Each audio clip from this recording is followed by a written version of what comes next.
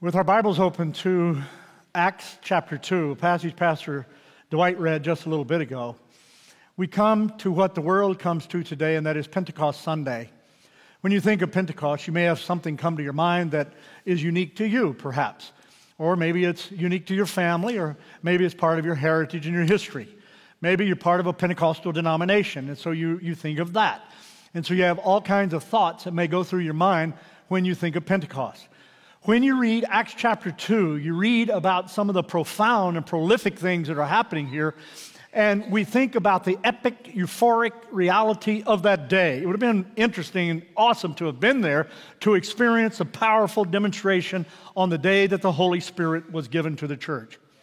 But Pentecost, really, in its origin, is a name to describe something totally different. It did not just get its name then, but it had its name before that. It was a wheat offering that would be given when you were getting ready to receive the wheat, the crop. You would bring the first fruits of your offering, and you would bring them to the priest. And as the video just showed, you would come from all these different places. So all the God-fearing Jews from all over the place, they would come together into Jerusalem, and they would offer this wheat. This wheat would be given as a cereal offering, and they would sacrifice a lamb. And this was Pentecost. And they would wave sheaves of wheat in front of God, if you will, the priest would, as an offering, giving thanks for the harvest you were about to receive. That was Pentecost Sunday. 70 AD, the temple was destroyed and the sacrificial system was destroyed. So things changed just a little bit, and the emphasis of that day was changed a little to now commemorate the time when Moses would be given the law. So there was celebration over Moses being given the law, and so there was recognition of that on Pentecost Sunday, or Pentecost as they knew it, but what we recognize as Pentecost Sunday. Jesus knew all of this. He knew that he could have the most people at the most place at the same time without having to pay motel room. Didn't have to feed them. They would all be there anyway, because this is what they were required and what they would do. So they would be coming into Jerusalem. How many of you have ever been to Jerusalem? So they have gone into Jerusalem, and as they are in Jerusalem, he says to his followers, there are now 120 of them that he is speaking to say, I want you to, there were more followers, but these 120, he says, I want you to go into an upper room over here, and I want you to stay there until the Father will send you the Holy Spirit. So they go over and they go into an upper room. Now, an upper room, there's nothing sacred specifically about that. There's nothing that is very mystical about that. It is a room that is above the house or the business, and it's a big room without a lot of walls. It is the upper room where you could have a large gathering together. And so they would go into this upper room. So now they have 120 of them in the upper room. So Jesus has gone back to heaven. The crucifixion's already over. The resurrection's over. He has talked to his disciples, proven his resurrection, and now he has gone back to heaven. And he has asked the Father to send the Comforter, the Holy Spirit, the teacher, who will come and live in us, all believers. And so when he goes back into heaven, they're gathered together in this upper room. And as they're gathered in this upper room, the Holy Spirit comes. And it's a rushing wind. It's a real gale that comes into the room, and nobody can mistake, there's something happening here. Now that's invisible, but you could feel that wind. The Holy Spirit's invisible, but we can know when he's here. So he comes into the room, and so the visible reality of this was that they had these fires, tongues of fire, land on each one of them. And they're all filled with the Holy Spirit. This is an absolutely powerful, powerful moment as the early church is being formed in these moments. Now, when I would read and study this as a kid, I would get so excited, and as a young person, I would get so excited thinking about all that is going on. But listen to what's happening here. In verse 5, look at what it says. Acts 2, verse 5. They've got people from every nation under heaven, as the video just described. Every nation is there in Jerusalem. This was a strategic time that the Father would be sending the Holy Spirit. All of the crowd is gathered around, and then you had the rushing mighty wind, and you had the tongues of fire landing on each one of them, and they're all filled with the Holy Spirit. And you can't be filled with the Holy Spirit and something not happen to you. There's something going to happen to you. And what happened to them was they left that upper room in Jerusalem and they went out into the streets. And as they go out into the streets, the people think they're drunk because they have been filled with the Holy Spirit, and it's an unusual expression and experience for them. This is absolutely amazing. It is wonderful.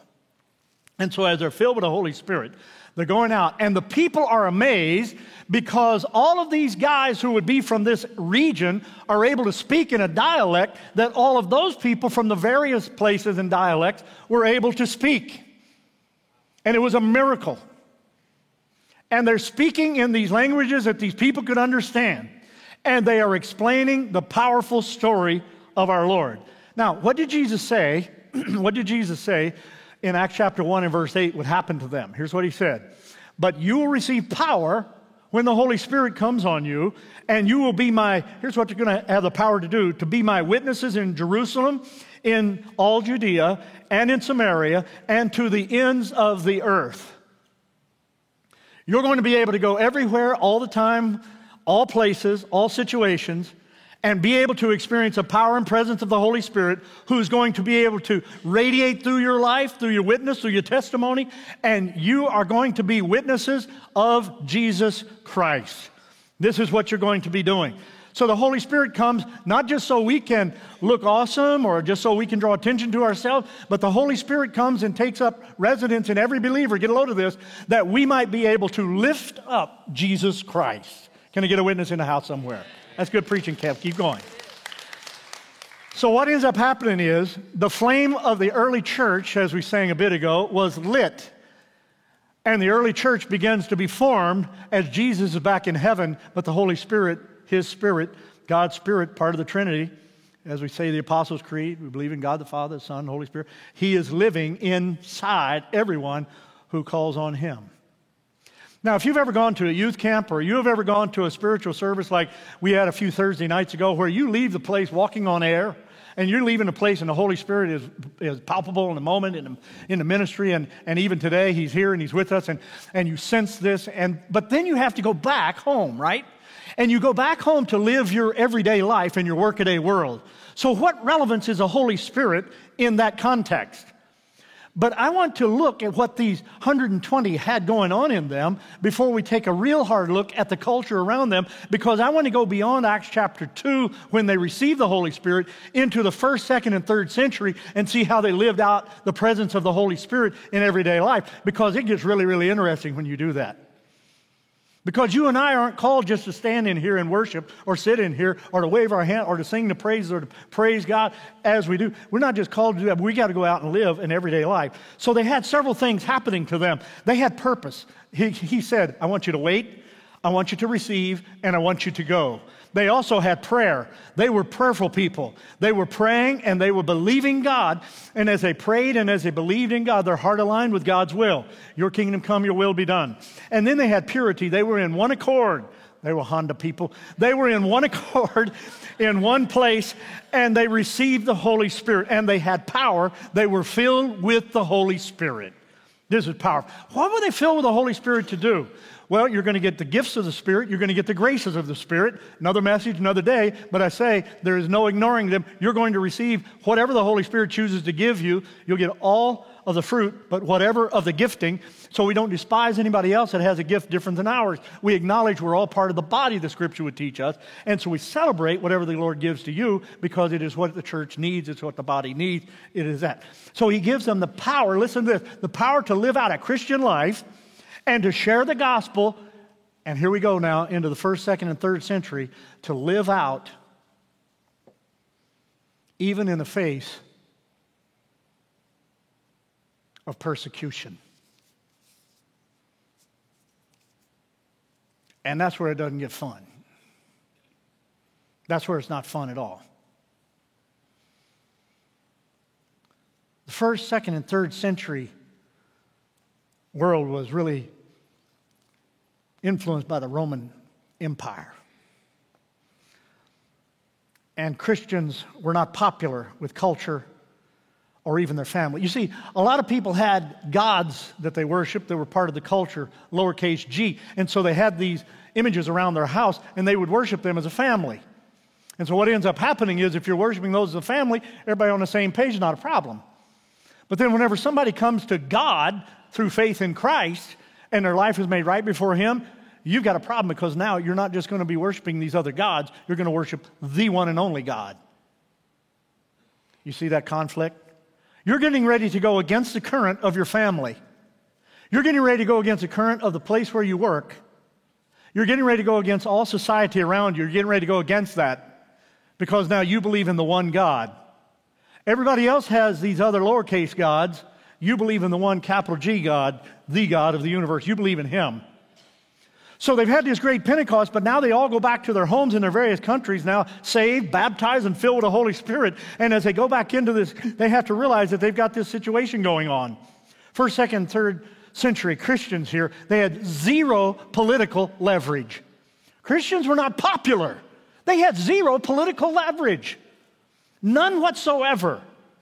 If all political leverage was gone to the Christian community today, if everything was gone from us, would you still have a message of hope? Would you still have a gospel in Jesus Christ? You have to make up your mind about that. We don't serve Him just because the culture allows us to. We serve Him because we want to. And they didn't serve Him because it was popular. They served Him because they wanted to. They knew what was around them wasn't working and wasn't going to work, but they knew that through Him, everything would come together. And in the end, they wanted to be on His team. So they said, I may not be popular. I may not be cool. You may not like or love me. I don't care. Even in my home, I'm going to choose to go with God. First, second, third century here was a world. You can clap if you want. That's fine. I don't care. You won't make me nervous. I've had people get really excited when I preach before. In some parts of the country, people know how to respond to this kind of teaching, and they get all wound up. And I like to hear them. America is fast becoming a post-Christian culture. Many people believe in our culture today that you have to support their idea, and if you don't, you're wrong. To the point of exclusion and to the point of diminishing you and intimidating you and bullying you and calling you out. It's happening in our culture right now. It'll happen this week. Popular rhetoric in our culture today believes that Christians are the problem. Not everyone, but popular culture.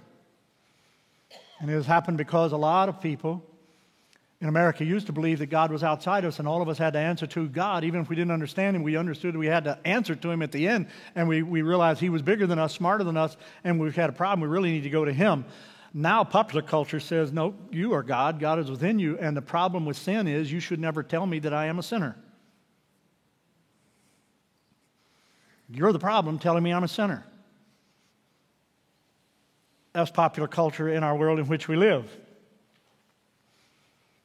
First century church had no community authority, none. They were looked at with disdain, yet the church grew. And it grew exponentially because people knew what around them wasn't working. Jesus said this to Peter. He says, Peter, he says, I want to talk to you. And he said, I will build my church and the gates of hell will not overcome it. They will not overcome it. And we're in a character series looking at people of the Bible and learning lessons from them. And as we look at Peter's life, we begin to realize that God is doing something unusual with him. And let's go back and look at Peter just for a moment. His brother Andrew has followed John the Baptizer, John the Baptist, and as he followed him, John the Baptist looks at Jesus in John chapter 1 and said, look, the Lamb of God takes away the sin of the world. Andrew and others began to follow after Jesus. Jesus turned to them and said, what do you want? They said, we want to stay with you. We want to learn from you. Would you teach us whatever we need to know about the way? Because John the Baptist has told us you are the way. You're the Lamb of God. You're the Messiah. We want to know all about it. And he became convinced that Jesus was the Messiah. And so he goes over to his brother, who they tell us was in northern part of Galilee, a wealthy fisherman, and he goes over to Peter and he says, Peter, we have found the Messiah, your Bible says. And Peter said, hey, let me know about it. And he comes boogity over to Jesus, and when he gets to Jesus, Jesus looks at him and he says to him, he says, I see you as you are, but I also see you as you could be. as you shall be. Aren't you glad for that? That Jesus doesn't just look at us as we are, but he looks at us as we can be. And he says, man, if you'll just let me in, if you'll just come follow me, if you'll just open your heart to me, if you'll open your mind to me, if you'll let me teach you the way, are you kidding me? Something begins to happen in the life of Peter, and he says, I want to follow you. Now, Peter thought he would follow Christ all the days of his life, and he would be part of the earthly kingdom and the political system Jesus would be setting up. But Jesus said, I haven't come to set up a political system. Because Peter, he in the garden wants to whack off the ear of the soldier. He really wants to get his neck and knock his head off. He wants to, and the guy dodges. The guy loses his ear. Jesus puts it on the holy super glue, and he says, you are healed. And Jesus goes on from that moment, and Peter says, I would never deny you. But before the rooster would crow 3 times, guess what Peter did? He denies Jesus. He did it 3 times. And he wept bitterly. Have you ever denied Jesus? Feels bad, doesn't it? Only way I know is because I have. And I've had to say, forgive me. Forgive me. Forgive me. After the resurrection, Jesus looks at Peter and he says, do you love me? Do you love me? Do you love me? 3. Did you count them? I think for each of those denials, he says, do you love me? Do you love me? Do you love me? So Peter wouldn't worry anymore in the future. He knows he loves Jesus. I don't know how many times Jesus has spoken, do you love me? Do you love me? Do you love me to me or to you? But he's making sure we know we love him. He's forgiven us. And so it is that person who is standing up here on the day of Pentecost, of all people. Wouldn't you have picked somebody else? I mean, somebody, anybody? No, Jesus picked him. And he picks you, and he picks you, and he picks you, and he picks you, and he picks all of us. And he says, I want you. You can be on the team. You're part of it. And so Jesus says, I will build my church, and the gates of hell will not prevail against it. And a modern secularism that is pervading our culture today, it says the problem is Christianity. But we know what the Scripture says to us. Romans 3:23. All have sinned and come short of the glory of God, and we all need a Savior. And I draw some insights from others. And I want to look at that first, second, third century. When they went out of this day of Pentecost, they had to live out their life. I'm going to look at 5 quick traits. Here's the first one. The early church. Let's look at some of their traits. Here's one of them. They were multi-ethnic. They were multi-ethnic. They believed in racial justice and equality of the gospel. To whatever degree they believed this. Look at Acts chapter 2 and verse 39. Peter is preaching the message, telling them about Christ, and he says, the promise is for you and for your children and for all who are afar off. I like that part. For all who are far off. We used to have an expression, far out, man. Far out, dude. But this is saying to the people who are far off, for all whom the Lord our God will call. Everybody he will call. That means you and me. So Andrew in John 12 brings the Greek folks to Jesus. In Acts chapter 10, Peter evangelizes to the Italian guy, Cornelius. So they go beyond just a Jewish house, don't they? In Galatians chapter 3, it says it this way in verse 28. The Apostle Paul writes, and he says, for there is neither Jew nor Greek, there is neither slave nor free, there is neither male nor female. For listen to this, you are all one in Christ Jesus. Can I get a witness in the house? That's where it's at right there. That's where it's at. And the early church understood this. You know how we've been gathering during 2020? We did the analytics, and when we did the analytics on our website, where we had been and who had been here, who came to Cherryville without maybe ever driving here? You know, we had 1,380 cities from around the world that were here: New York, Chicago, Memphis, Boston, Beijing, Amsterdam, San Jose, Los Angeles, Dallas, to name a few, and Allentown and others. 1,380. You know, we had 97 countries that visited in here: China, India, Canada, Japan, United Arab Emirates, Brazil, France, Germany, Nigeria, around the world on the website. And some are watching and may be watching right now, and we welcome you from around the world. People that might not be able. Right here in the Scripture it says that he is going to pour out his Spirit on all flesh, and the message is going to be spread around the world in the last days. Let me tell you something. If there's any indicator of this, it is that the message is going around the world, and it's getting everywhere, all over the world. And it is absolutely amazing what God is choosing to do. And it's not just all happening with this church, of course. No, we're just one little spot in the world. And we're not all that in and of ourselves or nothing. But through him, it's his message. And he can change anybody who will call on his name.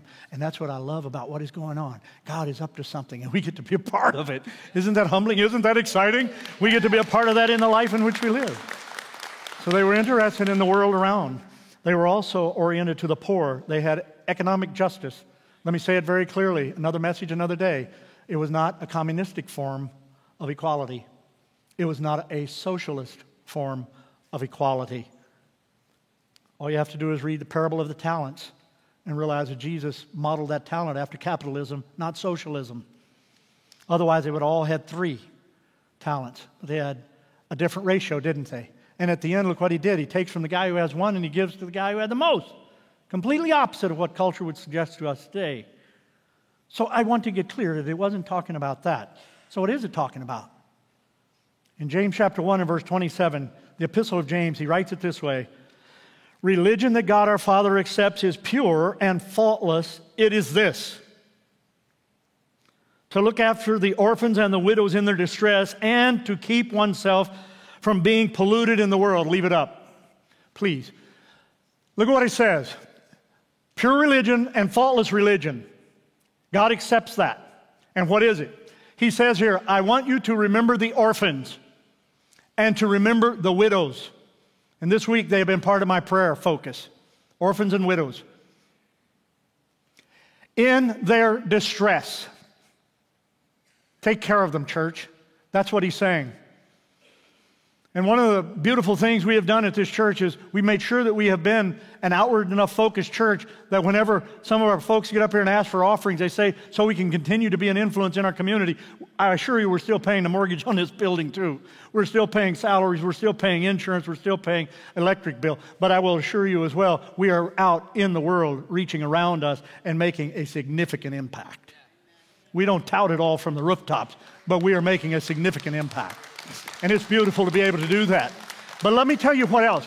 In that last phrase of that, it says, and keep yourself from being polluted in the world. Now I want you to understand what the world they lived in. They lived in a culture influenced by the Romans. If you're tracking with me and if you've studied any history, you know what that might mean. The lady had to be loyal to her man, but her man did not have to be loyal to her.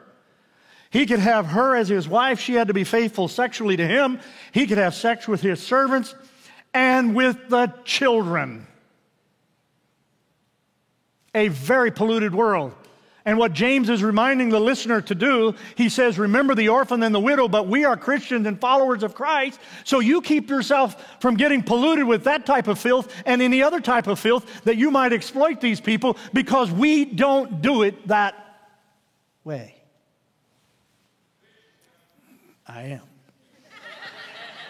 Thanks for the encouragement. Now, there's a third thought, and that is this. They were conciliatory. They were willing to talk and build bridges. Are you?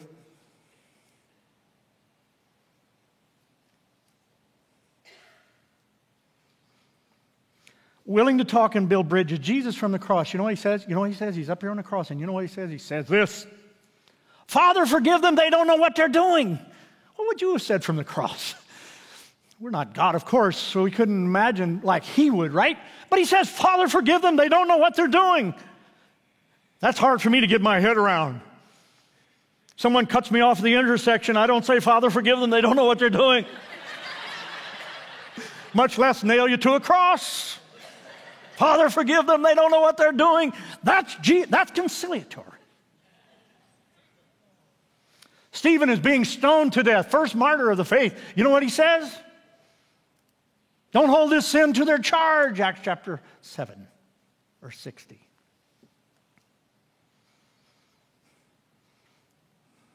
We've got some growing to do to be like them. Peter is restored gently and greatly to where he is used as a spokesperson at Pentecost. That's conciliatory. Saul was persecuting the church, and he was absolutely annihilating the church, arresting and putting people down. Christians were scared of him. First, second, third century people, they had a lot to work with, didn't they? And these people in the first century were afraid of him. And all of a sudden, he is on the road to Damascus, ready to arrest more Christians. You know the story, the bright light, the gospel comes to him. He sees Jesus in the whole episode of transformation. And by the way, seeing Jesus was one of the four qualifications being taught by him to be an apostle. So he was being taught by him, and so he saw, and he's like, oh my stars, and he realizes it's Jesus, and then he goes to the street called Straight, remember? And then the word of the Lord comes to Ananias, the prophet, and when the word of the Lord comes to Ananias, the prophet, in a vision, says, I want you to go over here to be with Saul, and he's like, what you talking about? He didn't want to go over there and be with him. No, because he was, am I having problems? Did I eat roast beef last night? Because I could do it. Pizza, oh, Lord, help me here.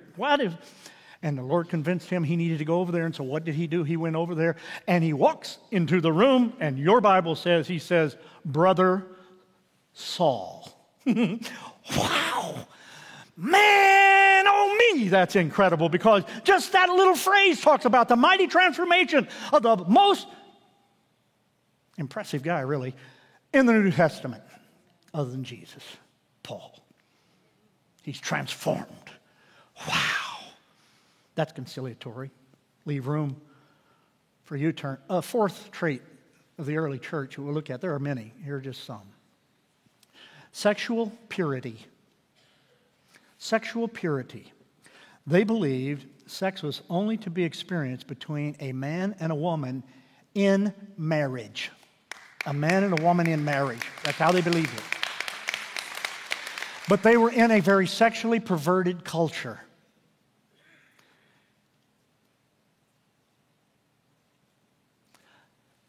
In Paul's day, he could come out of a temple, walk out in a courtyard, walkway, and just across the way, not any further than from me to the back row, there would be a house of prostitutes.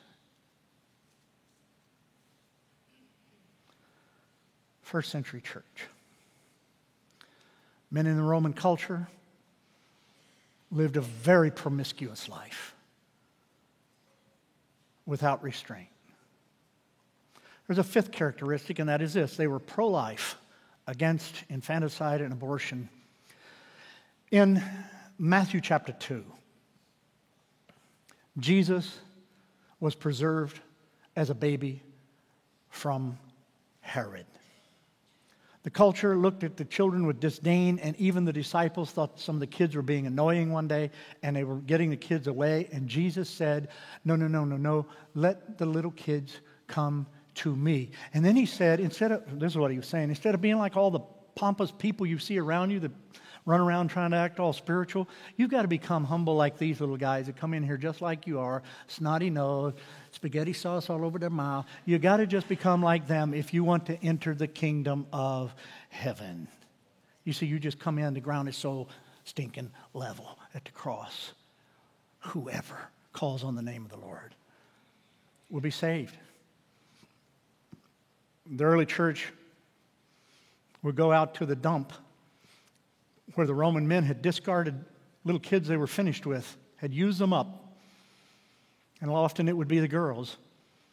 And they would get them and retrieve them, and they would adopt children like them into their home and raise them up Christian.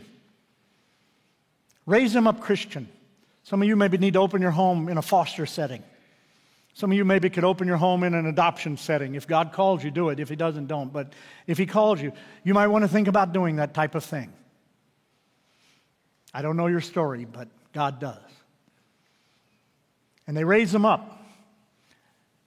And a lot of the boys were raised up in the Roman culture. And so in 1 Peter, when Peter says to the people, he says to the ladies, you're a Christian and you're marrying somebody who is not a believer. You don't need to divorce them. You could stay with them and convert them. So when you go home and you're worshiping your uppercase God and they're worshiping these lowercase g gods, you, by your life, will be able to win them by living an example of Christ before them that they don't know otherwise. This is absolutely powerful. And the Apostle Paul taught it this way about sexual living. Their culture didn't know. And our culture today is just as tainted. It doesn't seem to have a clue. 1 Corinthians chapter 6 and verse 18. Flee sexual immorality. There's a word we don't use a lot. It's called fornication. That's the word it is here. And it says, your body is a temple of the Holy Spirit. Bishop T.D. Jakes puts it this way. I think it's well said and very understandable. You tell them no ring, no sex.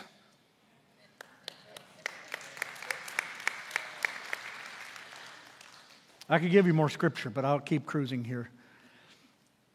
Genesis chapter 2. Down around verse 21. God made us male and female. Verse 24, he says, he wants you to leave your father and mother and set up your own home. You come together in a marriage as a husband and a wife. Verse 24 talks about in your passage in Genesis 2 that you unite with your spouse. And verse 24 says you become one flesh sexually and enjoy it. It's for your enjoyment and procreation, recreation. It's to be enjoyed. Talk about it, celebrate it, have fun with it. God made it. It's one of His greatest creations. Grand slam. But in that context. And then we're married for life. That's what He wants. He wants us to marry for life. So I just gave you 5 things about the early church. It's sort of interesting. They had these characteristics in a culture that was very unhinged and immoral. No God value. So watch this. Watch this. It's quiet in here, and I think it's a holy quiet. The first 2 traits, multi-ethnic, oriented to the poor, are Democrat talking points in our culture today. The last 2, pro-life and sexual purity, tend to be Republican talking points in our culture today. And the 5th one, the middle one, conciliatory, doesn't sound like either group today. But the early church, listen, if you're listening, say yes. Yes. The early church had all 5. And they changed their world. I asked you at the beginning, if you could not make headway politically, would you still follow Jesus? I'm talking deep commitment level stuff. We have a chance to make a difference, but if you didn't, our world needs Jesus, and the Holy Spirit comes that we might be witnesses of Him wherever we go. I want to ask you, are you an undercover Christian? Or is there enough evidence to convict you if you were tried? I don't know. Only you can answer that. We've been looking at Peter, his life. How did he end up? What happened to Pete? Started out hearing about the Messiah, didn't he? Waffled, bailed, came back, stood up, proclaimed, yada yada ying, Jesus is the one you crucified. Acts 2 is a powerful message, one of the most powerful in all the Bible. Today the Holy Spirit came and He was on him, and he was smoking hot with it. And then by the time you reach Acts 3, 4, 5, 6, 7, persecution hits, and it's like, now, Lord, behold their threats. Oh! Okay. What would happen? We understand through tradition that Peter, at the end, if you read the epistle like chapter 1, chapter 2, chapter 3, 4, 5 of Peter, and then it's 2 Peter, he says, you be ready against persecution that's coming your way. You be ready. Be ready. And he says, stand strong, keep looking to God. So persecution came his way, and he was crucified for his faith in Jesus Christ. This is a guy who denied Christ. Now he's crucified. And he said, don't hang me like you hung my Lord. Upright. Flip me upside down and hang me upside down, because I'm not worthy to be hung right side up.